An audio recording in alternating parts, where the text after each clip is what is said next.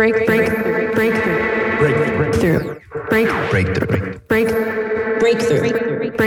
You are now listening to Breakthrough News.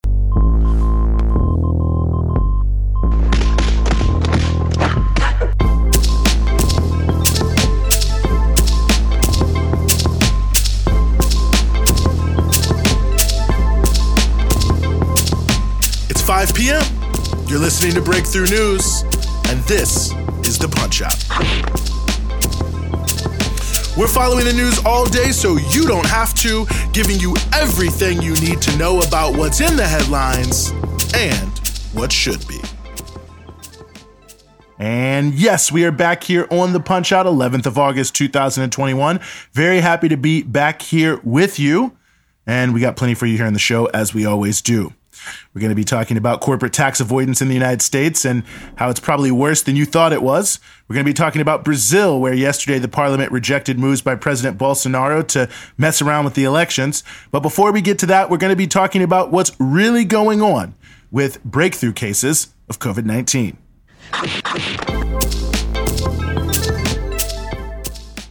Cases of people being hospitalized and dying from COVID-19 despite being vaccinated, so-called breakthrough cases, are making news all around the U.S. and understandably causing some serious worry. The basic bottom line is this: the Delta variant is a serious and growing problem, but if you are vaccinated, it is not yet at the level by which you should have undue alarm regarding your own health. If you are unvaccinated, you are definitely at serious risk, and the absurd lack of proper public health practices in many states is only making the matter worse. In terms of the risk factor, one thing that's important to keep in mind here is that vaccines were aimed primarily at reducing serious illnesses and hospitalizations, and only secondarily infections. So the most important statistics to look at when measuring vaccine efficacy as it concerns the Delta variant are hospitalizations and deaths. The New York Times did an analysis of 41 states and found that in those states, as few as 0.1% of and as many as 5% of those hospitalized with the virus in those states, and as few as 0.2% and as many as 6% of those who have died in those 41 states were quote-unquote breakthrough cases. Looking at some of the hotspots, Mississippi has seen a 121% increase in cases over the past 14 days, a 151% increase in hospitalizations, and a 107% increase in deaths. Now, out of that, though, only 0.4% of hospitalizations and 0.6% of deaths are breakthrough cases. In Louisiana, 1% of hospitalizations and 1.4% of deaths are breakthrough cases. Looking at some other states, in California, 0.4% of hospitalizations and 0.5% of deaths are breakthrough cases. In South Carolina, those numbers are 1.3% and 2.6%, respectively. In Vermont, where nearly 80% of the population is fully vaccinated, only 0.7% of hospitalizations are breakthrough cases, but 5.5% of deaths are, which gives you a sense of how deadly the virus really can still be. Here's another way to look at it. In Texas, you're 185 times more likely to be hospitalized from COVID if you are not vaccinated, and 85 times more likely to die. In Mississippi, you're 40 times more likely to be hospitalized and 28 times more likely to die. In Georgia, you're 161 times more likely to be hospitalized and 87 times more likely to die if you were not vaccinated. So as you can see, and as you've no doubt heard, the biggest risk is for those who are not vaccinated, and vaccinated people still have very little chance of having serious COVID complications or dying, but not zero. So it's not as if you can relax your guard fully, which speaks to another important point. The more unvaccinated people there are, the more likely even vaccinated people are to be a breakthrough case, since the possibility of exposure increases as more unvaccinated people get it. And also, vaccinated people, or so it seems, can be carriers. And since most vaccinated people are likely to have mild cases that they may not even think are COVID, they can also be spreaders to the unvaccinated. And these two issues are why the CDC has returned to advising mask wearing, even by vaccinated people, indoors in public places where you don't know if everyone is in fact vaccinated. This is why the issue of limiting mask mandates at the local level makes so little sense. Stopping the spread of transmission is obviously key when case levels start to rise, and as long as significant chunks of people are not getting vaccinated, it makes sense to take those kind of measures. and hence why 2 judges in Texas have placed a temporary restraining order on state laws banning local mask mandates, and why more legal challenges are on the way. Makes very little sense to just throw away a well-known proven public health tool during pandemics when the pandemic is still going on. So end of the day, we are in a very concerning situation where the virus is still rapidly circulating and potentially mutating even further. And that has the possibility to make a state of affairs possible where it mutates to the level where vaccines become ineffective. We also have not even close to enough information on how long immunity really lasts and whether a 3rd shot may be required. And so unchecked circulation of the Delta variant alone poses more risk over the medium term. The easiest way to address this, of course, is to increase vaccinations. In the U.S., that's not really an issue of supply. On the world level, we are still living in a situation of vaccine apartheid, though.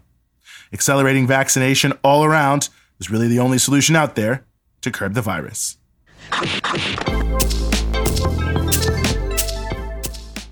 Yesterday, as Brazil's Congress debated whether or not to change the electoral system to the liking of President Jair Bolsonaro, the president assembled a ragtag-looking military parade in front of the presidential palace in what was almost certainly an attempt to intimidate legislators. While the military claims that the parade was already planned, just a few days ago, Bolsonaro was openly claiming in the media that he can act outside the bounds of the Constitution. And when you add that to the fact that he openly admires the period of military dictatorship in Brazil that reigned from 1964 to 1989, well, it isn't that difficult to get the message.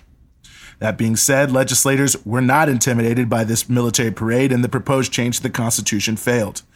Bolsonaro and some of his allies in Congress had proposed changing the electoral system because they claimed it was vulnerable to fraud.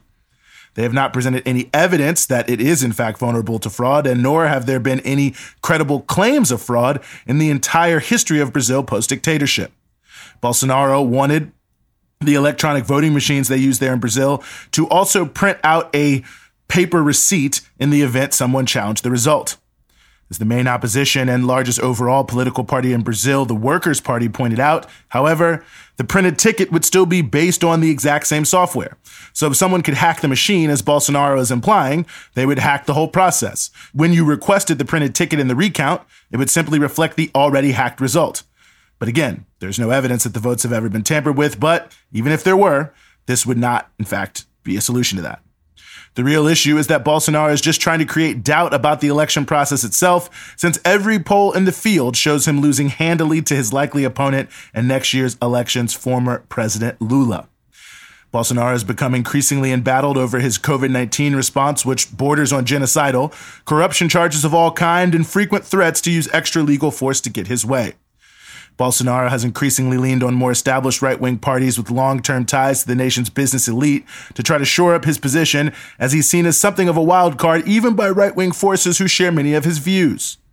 Increased cost in food and energy are causing increasing hardships among working people in Brazil, and the right-wing policies of Bolsonaro and the far-right parties that hold the balance of power in Congress are increasingly unpopular. All of which is raising a dangerous specter around next year's elections that rather than cede power to the left-leaning Workers' Party, Brazil's elites, with Bolsonaro at the core, may try to return to the bad old days of dictatorship.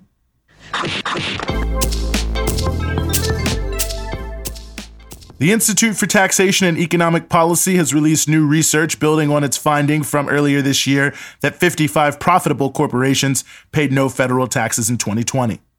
Their research details how over the entire period of 2018 to 2020, 39 profitable corporations paid no taxes, and another 73 profitable corporations paid less than half the statutory corporate income tax rate of 21%. They note that the 39 companies that paid no taxes, quote, as a group, reported to shareholders that they had generated $122 billion in profits during that period, end quote. They go on to note that, quote, among the 73 corporations that paid less than half of the statutory rate are household names such as Amazon, Bank of America, Deere, Domino's Pizza, Etsy, General Motors, Honeywell, Molson Coors, Motorola, Netflix, Nike, Verizon, Walt Disney, Whirlpool, and Xerox, which all paid effective federal income tax rates in the single digits. Some of the particulars are notable here because some of these corporations actually had negative tax rates at the federal level because they got tax refunds related to various tax breaks that are really oftentimes tax dodges. Duke Energy, for instance, over the 2018 to 2020 period, had a negative 15% tax rate and got over $2 billion in tax breaks. FedEx, which had a negative 1.7% tax rate, got $1.8 billion in tax breaks. T-Mobile got over $2 billion in tax breaks and had just below a negative 1% tax rate. They also, for the record, had $11 billion in profits from 2018 to 2020. Amazon had a 4.3% tax rate, well below the statutory 21%, and they also got about $7 billion in tax breaks from 2018 to 2020. Bank of America had a 3.9% tax rate and got $13 billion in tax breaks over that period. General Motors had a 0.3% in terms of their tax rate and got $3 billion in tax breaks. Overall, the 73 corporations that paid less than half the statutory corporate tax rate over 3 years received a combined $67.5 billion in corporate income tax breaks during that time. And further, the 39 corporations that paid nothing over 3 years received $29.7 billion in corporate income tax breaks. Just to put that in perspective, the backlog of repairs for public housing in the United States is $70 billion, or $27 billion less than the combined tax breaks given to these corporations. Well, that's the U.S. for you, where we let the lowest income residents live in squalor so that the most profitable corporations can line their pockets.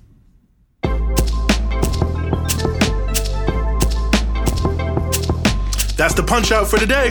We're with you Monday through Friday, 5 p.m. here in New York East Coast Standard Time, 2 p.m. in Los Angeles Pacific Standard Time, and 9 p.m. GMT. And of course, you can support everything we do here at Breakthrough News at patreon.com/Breakthrough News. It's your patronage that keeps all of our offerings here at Breakthrough News moving forward. And of course, you can check us out across all your social media platforms, Instagram, Twitter, Facebook, at BT Newsroom.